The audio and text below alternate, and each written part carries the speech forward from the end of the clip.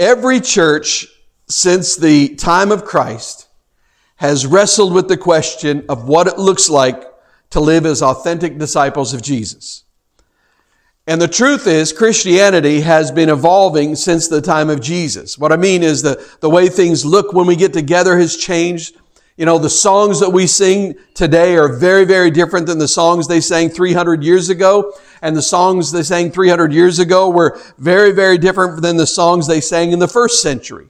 Our traditions have changed, our language has changed, our songs have changed, our instruments have changed, our buildings have changed, our clothing has changed, our technologies have changed, even our translations of the Bible have changed. The Bible itself hasn't changed, but we have different translations. But the message of the gospel has always been the same. The goal of authentically following Jesus, the goal of carrying the mission of God to the entire world, these things have never changed. And every generation since the time of Christ has wrestled with what it means to be an authentic follower of Jesus. And the truth is, now it's just our turn. This is our time to do this. So we started this series called Letters from Jesus several weeks ago, and we started it with the thought that since we're not the first to pursue these things, then maybe by looking at other churches that have pursued these things with varying degrees of success, that maybe we could learn something from them. Maybe by looking at other people who've tried to do the things that we're trying to do and tried to be the kind of people that we're trying to be, that we can find some pitfalls to avoid, or maybe even find some things that we should pursue.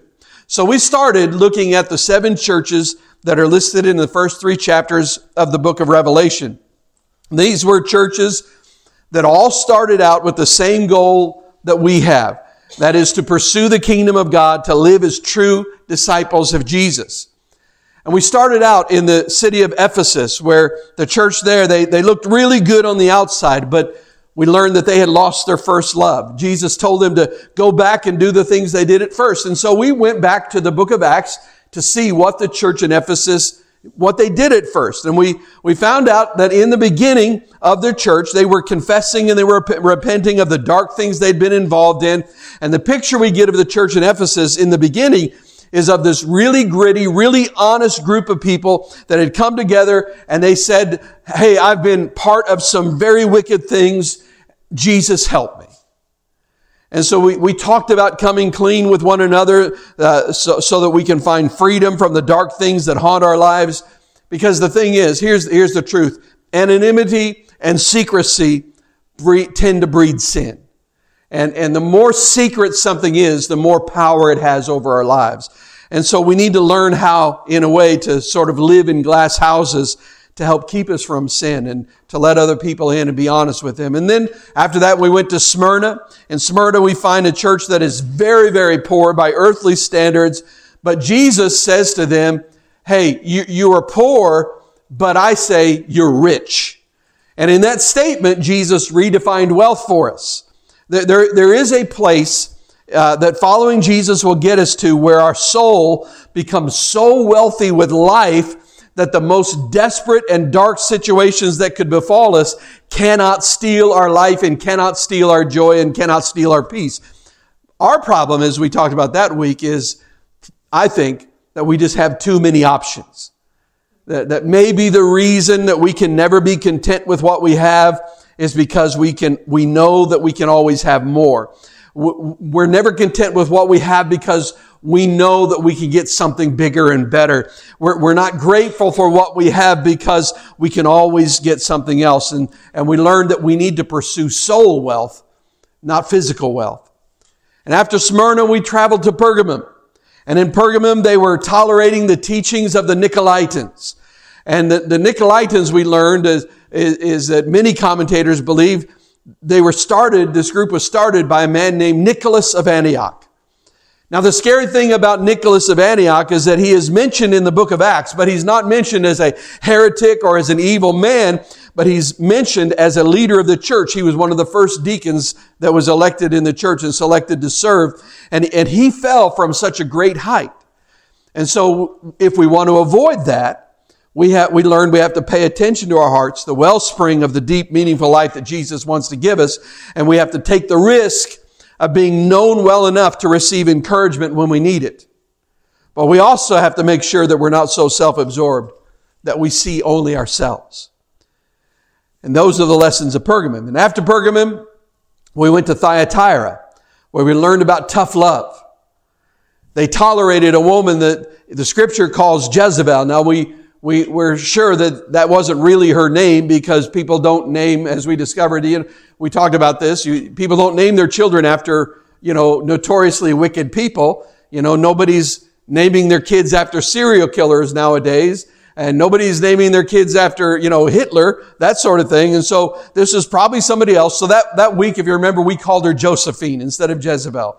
And the problem was this woman known as Jezebel, she was teaching false things. She was leading people into sin, and nobody wanted to confront her for whatever reason. Because no one was willing to deal with the sticky situation, this woman who started out in a good place ended up being known as Jezebel. And so our goal is to keep Josephine from becoming Jezebel. And we talked about the fact that love dives into the water to save a drowning family member. And we talked about the process of confrontation that Jesus outlined, and how the entire goal of it is to bring reconciliation and to bring healing. And we talked about the reality that the only way that will ever work is if we have relationships that are deep enough to sustain conflict. Because if my relationship with you is not deep enough to sustain conflict, when I try to confront you with a sin, you're just going to reject me and walk away. And that's what happens over and over and over again in churches all across America. So then last week, we combined two of them. We talked about Sardis and Philadelphia. And we learned that Sardis is our worst nightmare come true. They had a reputation that they were alive, but they were dead. They had learned to play the game, but the Holy Spirit of Christ was nowhere to be found inside of them. And you know what? It is so easy to get sucked into playing the game rather than actually engaging the Spirit of God. Jesus invites us to life. That's His message. The message of Jesus, we said, is not shame on you. His message is, won't you come to life? And Jesus tells us to wake up and to strengthen what remains. But that doesn't mean that you get out your checklist and you try to keep your list of do's and don'ts. In order to strengthen what remains, what we learned was that we need to learn to ask the right question. And I believe the question that we have to learn to ask is, does this activity, does this group of people, does this thing stir my affections for Jesus, or does it rob me of them? Because remember, we talked about just asking is it right or wrong isn't enough, because there are many things in life that are not sinful, they're not wrong, but they distract you, they pull you away from Jesus. And so the question we need to ask is not, is this sinful? Now that's a good question, but we can't stop there, because if it is wrong, then we know that we avoid that. But we need to ask ourselves, is this thing that I'm doing, or this thing that I want to do, or this thing that I want to own, all of these things, is it going to feed my love for Jesus, or is it going to tend to pull me away from Him? That's the question that we learned we have to ask. And we have to learn to stop being managers of the flesh and begin pursuing those things that fuel our passion for Jesus. And that brings us to the last church of the 7 churches of the book of Revelation. It's the church in the city of Laodicea. Probably right there with Ephesus, maybe the most famous one of all because of what is said. Because Ephesus, very famous because we all know the verse about you've left your first love. But Laodicea is where we discover room temperature Christianity. So let's look at the city and the church of Laodicea. The first thing I want you to know is that, and this, you have to understand some background to even begin to understand what Jesus is saying here. You need to know that Laodicea was a very, very wealthy city. By the way, I'll say this. Of all the 7 churches, this is the church that I believe bears the most resemblance to the church in the United States of America, and therefore maybe the one that we in America, we need to pay attention to the most. And you'll understand that a lot more as we move on. Laodicea was a very, very wealthy city. It was originally built as a fortress, but it was not a very good fortress at all. And the reason was because it had no natural water supply within the city limits. We'll talk about that in just a moment. But when the Roman Empire brought peace to the region, Laodicea found itself in a position to prosper. And the reason was because the road that Rome built that linked Asia with Rome ran right straight through the center of town, and it became an important banking and commercial center. You see some of the similarities. This is why I feel like this church resembles the United States, the Church of the United States, more than any others, because they were living in a place, the church was in a city that was abundantly wealthy. And they were very independently minded because of their wealth. Does that, again, sound like an American? We're very independently minded. In fact, in Laodicea, there was an earthquake at one point in time that brought great destruction to the city. And of course, back then they didn't have the technology to build their buildings earthquake-proof or anything like that. And so it came and it brought this immense destruction to the city of Laodicea. And Rome contacted them because by that time they were a part of the Roman Empire. And Rome said, hey, we will help pay. We will help rebuild your city. You're an important city in our empire, and so we'll help you. And they actually refused Rome's offer to help them rebuild. They rebuilt the city on their own using their own money. That's how independently minded and how proud they were. And with that setting in mind, let's read Revelation chapter 3, beginning with verse 14. This is what it says. To the angel of the church in Laodicea, write, these are the words of the Amen, the faithful and true witness. Now I want to stop there for just a second, because when Jesus says that He is the faithful and true witness, He is saying that what He's about to say is the truth, even if you think it isn't the truth, even if it doesn't appear to be the case. Jesus is constantly showing us how things really are in the deepest parts of the universe. Because you know what? We usually get it wrong. We think things are one way in the world, but then Jesus often says, no, that's not it. Let me show you how things really are. I'll give you a simple example. Take leadership, for example. We, in our natural humanity, we tend to think of leadership. When we think of a person that's in leadership, we think of someone who exercises authority over others. If you have authority, then you tell others what to do, and they better do it. But Jesus redefined that when he told the disciples that if they wanted to be great in the kingdom of God, then they must learn to serve one another like slaves. So what Jesus is saying there, He's not saying them, hey, let me show you an alternative way to live and to lead. That's not what He's saying at all. He's saying, no, let me show you how it really is, what leadership really means. This is what leadership is. This other idea is not right. So here Jesus says, I'm getting ready to tell you something that you may not like, but I want you to know it's true. So let's keep reading. Start again in verse 14. To the angel of the church in Laodicea write, these are the words of the Amen, the faithful and true witness, the ruler of God's creation. I know your deeds, that you are neither cold nor hot. I wish you were either one or the other. So because you are lukewarm, neither hot nor cold, I'm about to spit you out of my mouth.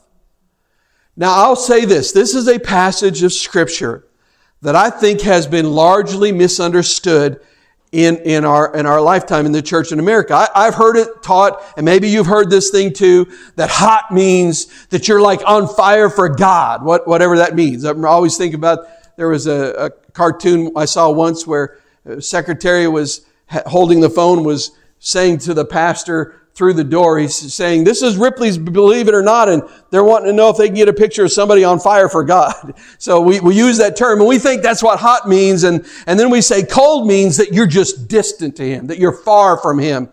And I really honestly struggled with that whole interpretation for a long time, because when I hear that, my question is, why would God say that it's better to be far from Him than to know Him and just be lukewarm in that? Why would that make sense? I could understand the hot part, that it's good to be hot, on fire for God, but why would He rather have me as far from him as possible. That never made sense. I mean, think about it. A lukewarm person under that scenario is actually closer to God than the cold person. So it never made sense to me. And so to understand what Jesus is saying to the church in Laodicea, what we have to do is we actually have to understand something about the water supply of the city. Because in every one of these, we haven't gotten into a lot of this in this series, but in every one of these, Jesus connects his message to them to something very specific about the city. So the thing about the water supply of the city of Laodicea is that the city of Laodicea had no natural water supply at all. The only water available to the city had to be brought in using an aqueduct. And by the way, that's, as I mentioned earlier, that's what made it such a lousy fortress, because all any enemy had to do was just cut off the water supply, break the aqueduct down, and then sit back and wait. Because eventually, if you're not getting any water, you're coming out. So it made it a terrible, terrible fortress. And so there were no clean fresh water sources nearby. In fact, the only source of water anywhere that was drinkable was actually the water had to come from hot springs, not Arkansas, but from some hot springs that were about 5 miles to the south of Laodicea. So the Laodiceans, they built this aqueduct that ran from these hot springs to carry the water to the city. But the problem was this. The problem was that by the time the water reached the city of Laodicea, it was no longer hot, but it also hadn't had enough time to get cool. It was, the water flowing in was, guess what? Lukewarm. And when Jesus said to them, you're neither cold nor hot, the church in Laodicea knew exactly what he was talking about. Because they knew what their water was like. They knew exactly what he was saying. He was saying, you're just like the water that flows into your city. You're not hot, you're not cold, you're disgustingly lukewarm. In fact, when he said that he was going to spit them out of his mouth, the literal meaning is that their lukewarmness made him want to throw up. I don't know, have any of you ever tried to drink lukewarm water? I mean, I'm not talking about even room temperature. I'm talking about a little warmer than that. And I don't mean sip it. I mean really drink it. I remember one time when I was a kid, both of my parents worked pretty much my whole life, my whole childhood that I can remember. And during the summer when school was out, my parents would take me over to my grandmother's house, and we would go there every weekday all through the summer. And I remember one time my younger brother and I, we were outside playing. We were always outside playing. It's something that's very foreign to the kids nowadays, but we were always outside playing. And I remember we came in, we were really thirsty. It was, and it's like not quite as warm as here, but Kansas City gets hot and humid. And so we were really thirsty. We came inside. We're going to get a drink of water. Of course, we didn't have bottled water back then. You didn't have cold water. You just got it right out of the tap, and you drank it right out of the tap. And so we were so thirsty that we just could not wait for that water to cool off. Because I don't know if you've ever been in that situation when you turn the water on in the cold. At first, it's just kind of blah, it's lukewarm. And so we were so thirsty that we were not going to wait for that water to get cold. So we did that, and we took this great big giant gulp of it. And as soon as we did, we realized that it set off a gag reflex. I don't know if you've ever done that.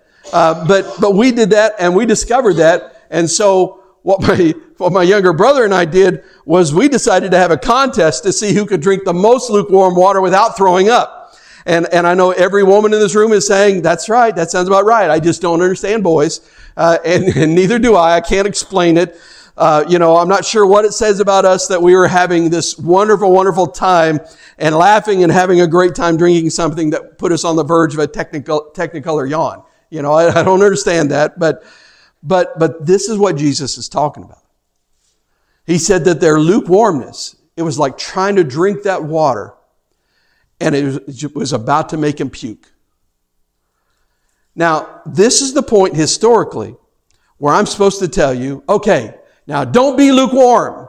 And we all hear it and we're like, yeah, I'm not going to be lukewarm anymore. But the problem is we don't have any clue what that means. So we go home and try to drum up some religious zeal and get excited and have this emotional response. And we're like, I'm not going to be lukewarm. And somebody says, what do you mean? And we say, I don't know, but I'm not going to do it. But here's the thing. We need to understand what he's saying here. What does this mean? When Jesus refers to being cold or hot, he's saying that both cold and hot are good. They're both good. It's the lukewarm that's bad. He's not saying that cold is bad, that hot is great, and lukewarm is terrible. He's saying that cold and hot are both desirable, but lukewarm is disgusting. Here's what we need to understand. In the region, there were two cities nearby. One was the city of Colossae, which we see, Paul wrote a letter to the church there, the book of Colossians, and the other was the city of Hierapolis. Now, in Colossae, there was a clear and pure stream that flowed directly through the city, and it was this cold water. It was refreshing. It was clean water to drink. Have you ever been really, really thirsty, and you just really wanted a nice cold drink of water? You ever been there? Probably everybody has. I remember going down to El Salvador on missions trips, and it's very hot and humid down there. And their whole ministry that we went to take part of, I was leading a group of teenagers, and they're great at this sort of thing. But what we had to do is we had to learn these actions that went along with these pre-recorded songs that were played in Spanish. And they would play the songs on this like cassette tape, and we would act out and do motions with it and different things like that. And so what we'd do is we'd all be piled into this bus, no air conditioning, and just windows down. And so you're just waiting to get moving, to get the air flowing. And we would pile in the bus, and we would drive to some part of a city or village somewhere. And usually on the street somewhere, we would just stop, and we'd get out of the bus, and then we'd set up this sound system, and then we would put on this program consisting of these songs, and then a local, an El Salvadoran evangelist then would give some sort of message about Jesus. But the deal was, it was really hot, and it was really, really humid. And not only was it really hot and really humid, but I was an overweight, out-of-shape white man trying to do aerobics by the side of the road to songs that I couldn't understand. So here I was in this sweltering heat and oppressive humidity, and I'm trying to do this without killing myself, So let me tell you something, though. Whenever we finished one of those programs, we can't drink the water there, so they had their own supply. But when we were done, I could not wait to get a drink of that cold, clear, clean water. When you're really hot, you're really dehydrated, when your body really needs water, there is nothing like getting a long, cold drink of pure, refreshing water. Everybody's getting thirsty now, I know it. And that's what they had in the city of Colossae, but they didn't have it in Laodicea. And then you move to another city that was nearby, and that was the city of Hierapolis. And the city of Hierapolis was actually famous for the hot springs that were within the city. We have Hot Springs, Arkansas. They had Hot Springs, Asia, in Hierapolis there. And the local religions believed that these hot springs actually had medicinal powers. They believed that these hot springs were good for your health. And even aside from any kind of medicinal help, we all know, how many of you ever enjoyed the therapeutic effects of sitting in hot springs or sitting in a hot tub? Have you ever been there? Man, it feels so good, doesn't it? All the tension goes away, and it's just so wonderful. And so here's what we see here. Jesus is looking at this, and the Laodiceans know all of these things. The hot waters of Hierapolis were medicinal. They were considered healing. And the cold waters of Colossae were pure and life-giving. Then you had the lukewarm water in Laodicea that was barely even drinkable.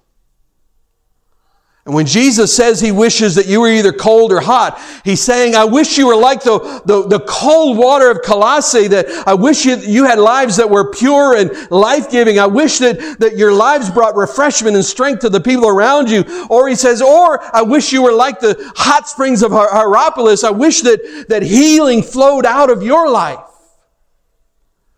And Jesus was in effect saying, I want life and I want healing to flow from you, and none of that is happening.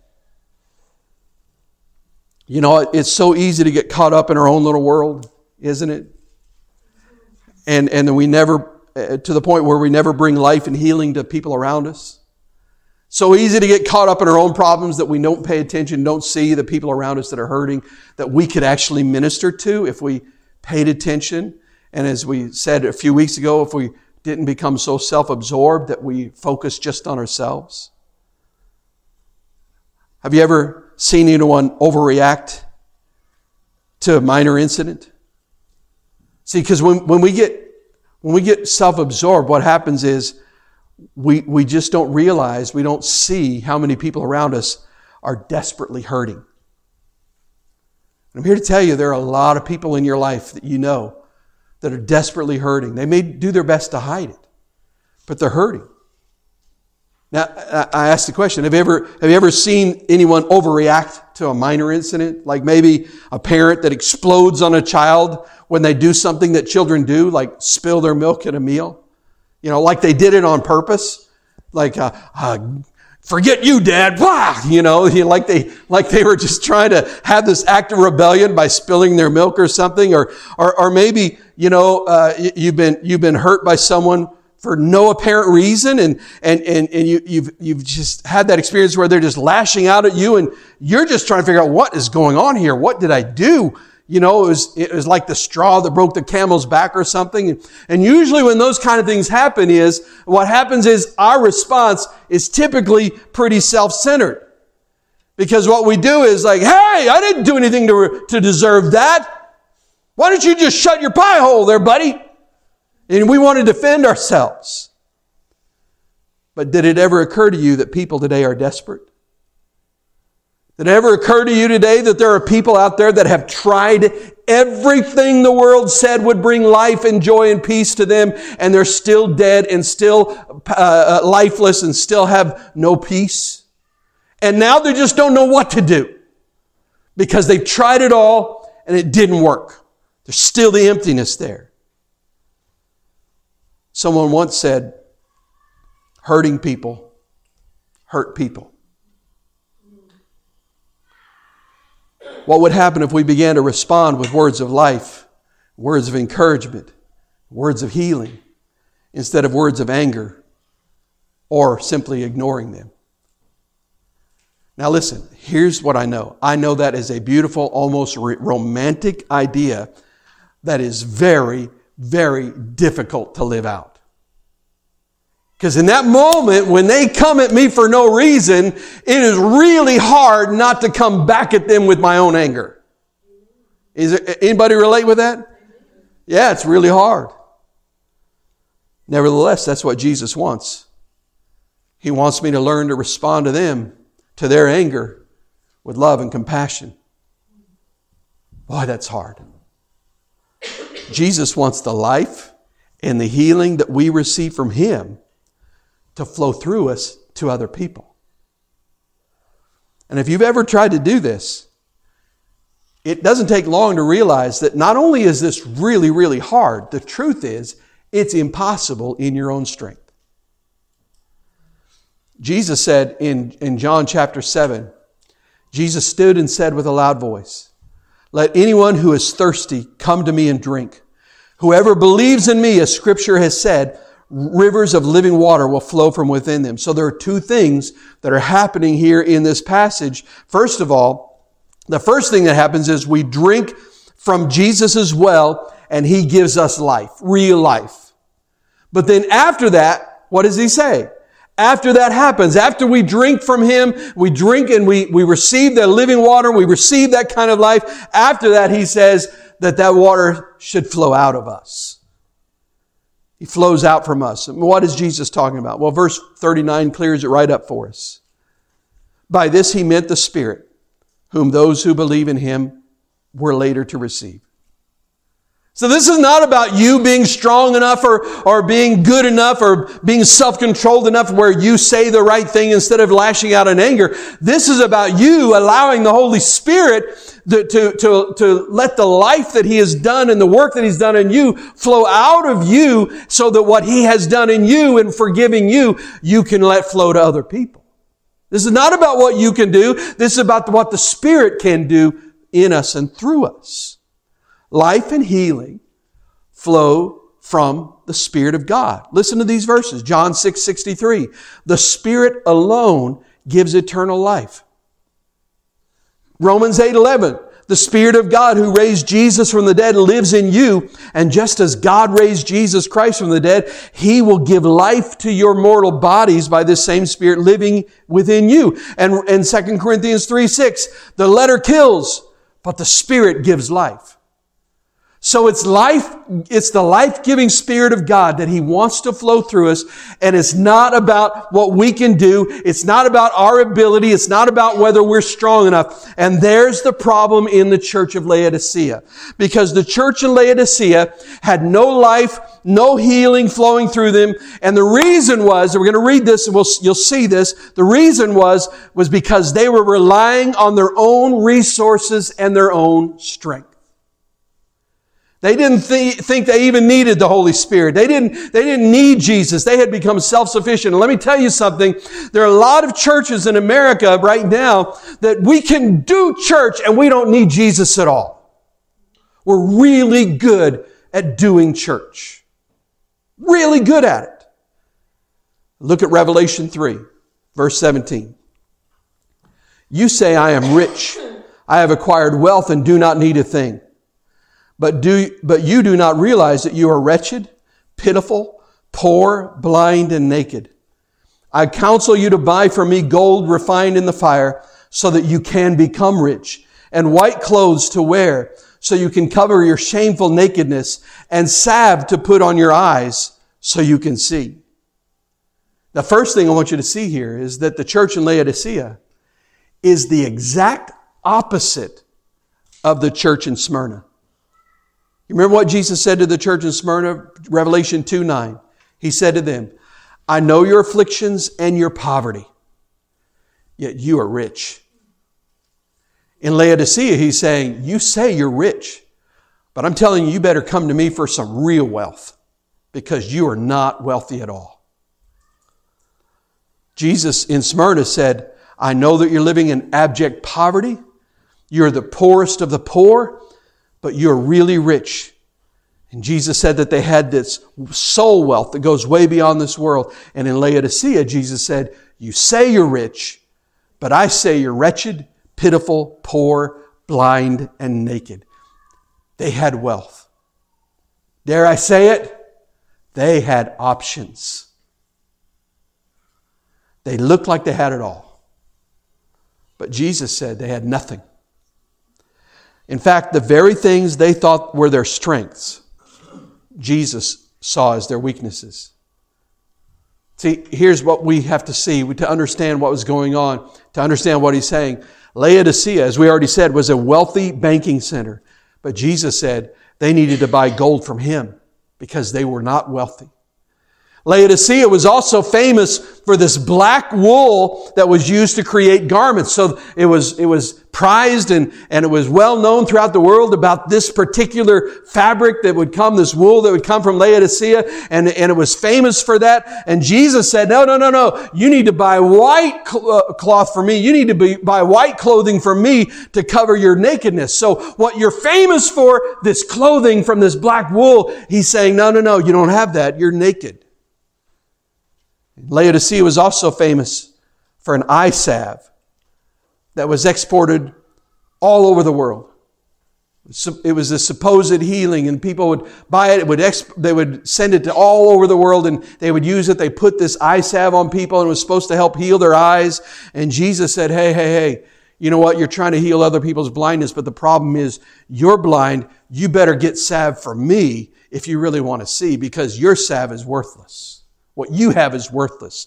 What you can do is worthless. What you can afford is worthless. Come to me. But you know the worst thing of all with Laodicea? The worst part of all was that Jesus was on the outside looking in, and they didn't even know it. What do I mean? Look at verse 20. This is a verse, and I understand using it this way, but this is a verse that is misunderstood because we use it a lot of times to try to talk to people who don't know Christ and say, hey, you need to open the door of your heart and let Jesus come in. But this verse was not written to unbelievers. This verse was written to a church that thought they had it all together. And he said, here I am. I stand at the door and knock. If anyone hears my voice and opens the door, I will come in and eat with that person and they with me. That is a very sobering verse when we realize he was not talking to me when I was a sinner. But now it's true, even as a sinner, I can open the door and say, come in. But this is a verse that he's speaking to a church. He's speaking to a church that says, man, we are wealthy. We got it all together. We don't need anything. This is great. And Jesus says, wait a minute, don't you hear me knocking? I'm on the outside. I'm not in there with you. You're trying to do this on your own. I'm on the outside. I'm knocking on the door. Won't you open the door? Won't you let me in? I've got a feast for you. I've got gold for you to buy. I've got this eye salve. You'll be able to see what you really think you see, but you've never seen before. You're going to be able to clothe yourself in my righteousness. Just open the door. Let me in. That's the most frightening thing of all. They were going along. They were doing church. They were playing the game. They were wearing their mask, and they were completely blind to their true spiritual condition that Jesus was on the outside looking in, and they didn't even know it. How could this happen? How could they lose the presence of Jesus in their midst and not even miss it? The truth is, it's not the first time it happened. Turn to Judges 16:20. We all know the story of Samson. When I was a kid, it was one of my favorite stories because, I like stories with superhuman strength and that sort of thing. And I loved Samson's. Samson was a man who upon whom the Spirit of God rested. We all know he did these amazing feats of strength and power, but he had a major weakness when it came to women. He wanted what he was not allowed to have, what God had told him not to have. He wanted women who were not Israelite.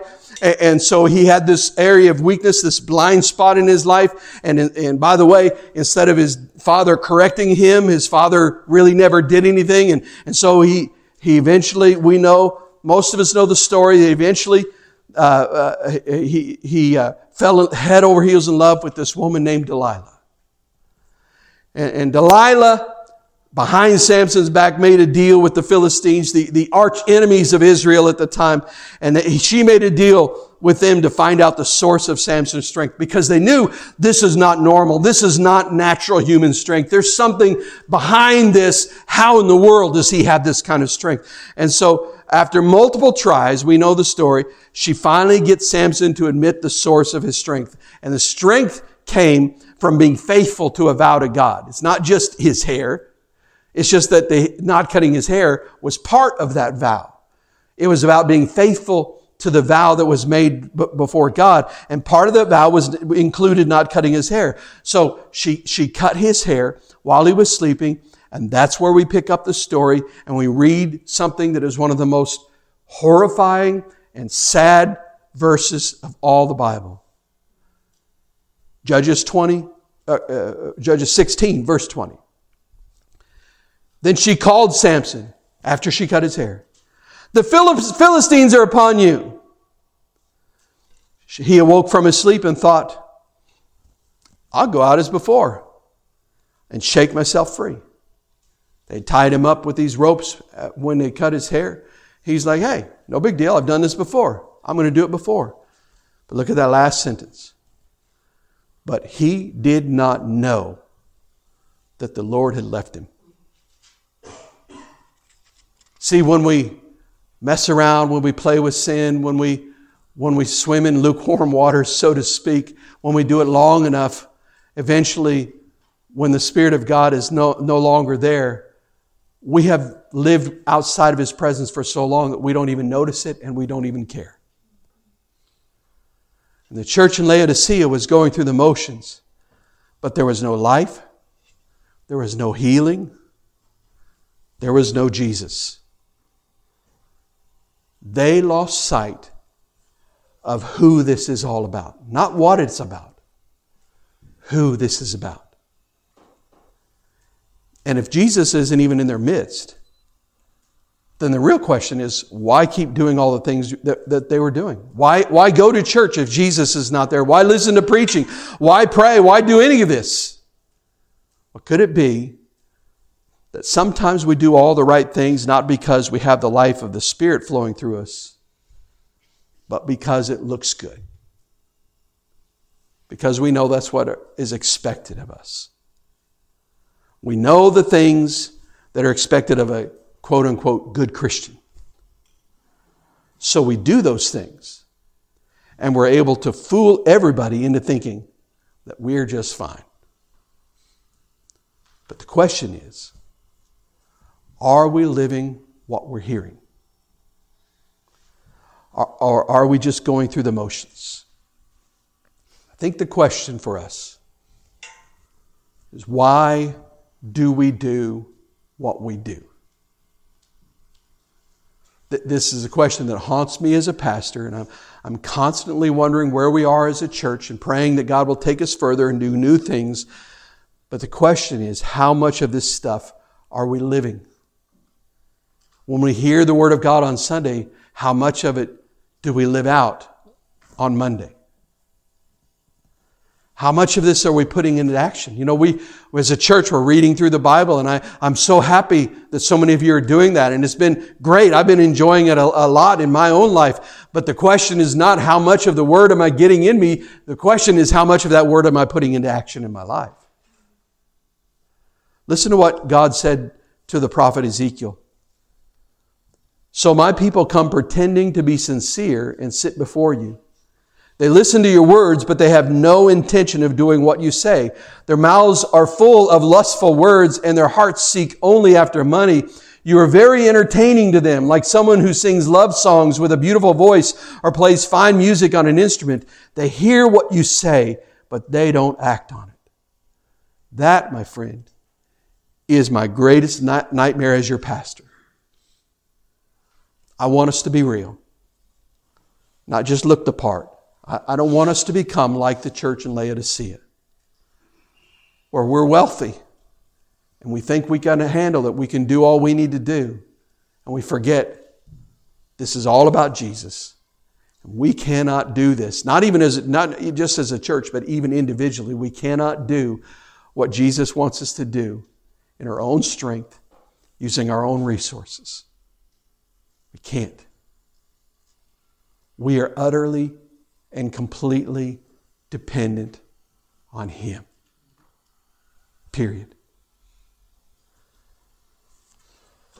You know, if you fill up a glass of water, doesn't matter if it's hot or if it's cold, but if you leave that water sitting out on the countertop, what happens to it eventually? It moves to room temperature. If it's cold, it'll warm up. If it's hot, it'll cool down. Happens. It's just the way, it's physics. And the only way to keep it either hot or cold is to keep doing something to make sure it stays hot or cold. You have to replace some of the lukewarm water with either cold water or hot water. It's the only way you can do it. I mean, I guess you could put it on a stove, but then your glass is going to break, or melt if it's plastic.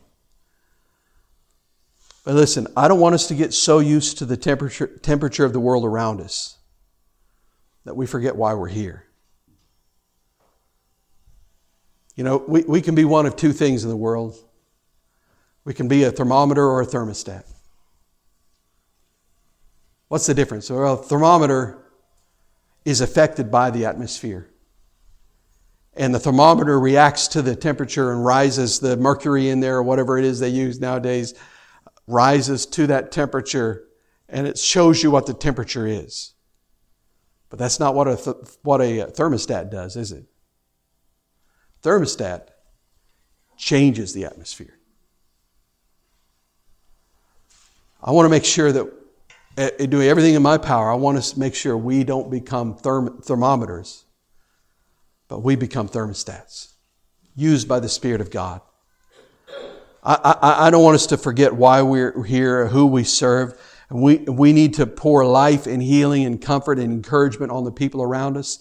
And part of the reason we need to do that is so that Jesus can keep pouring life and healing and comfort and encouragement into us.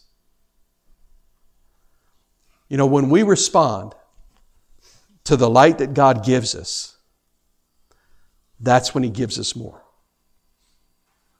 There's so many people out there today that's like, man, I want a new revelation. I want something new. And they're chasing after the newest, neatest thing, you know, the great latest prophecy, all these things. They want this new revelation, this new knowledge, this new stuff. But listen, if you want anything new from God, the key to it is respond to the light that He's given to you now. And when you respond to the light that He's given to you now, that's when more light will shine. And so in reality, when it comes to spiritual growth, the amount of light, the amount of truth we have at any given time is not nearly as important as what we're doing with that light. So if we want more, we need to be active with it. So why do we do the things that we do? Why do we go to church? Why do we give money away? Why do we do all the things that we do? Why do we sing? Why do we worship? Why do we pray? Why do we read the Bible? Is it because we're supposed to? Or we think that somehow God needs that from us? By the way, He needs nothing from you. He's God.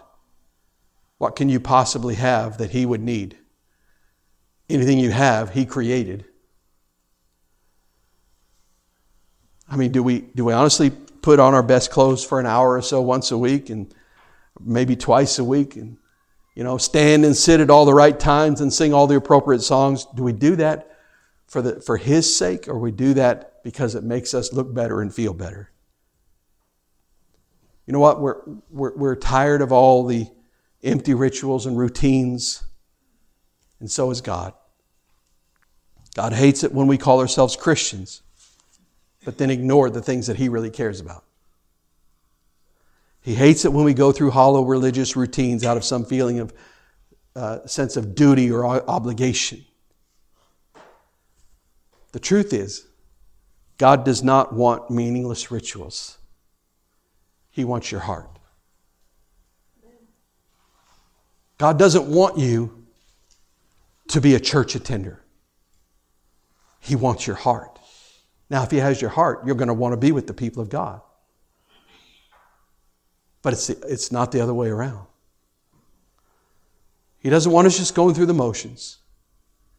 He wants full surrender. He wants you. That's what He wants. Would you bow your head? Close your eyes.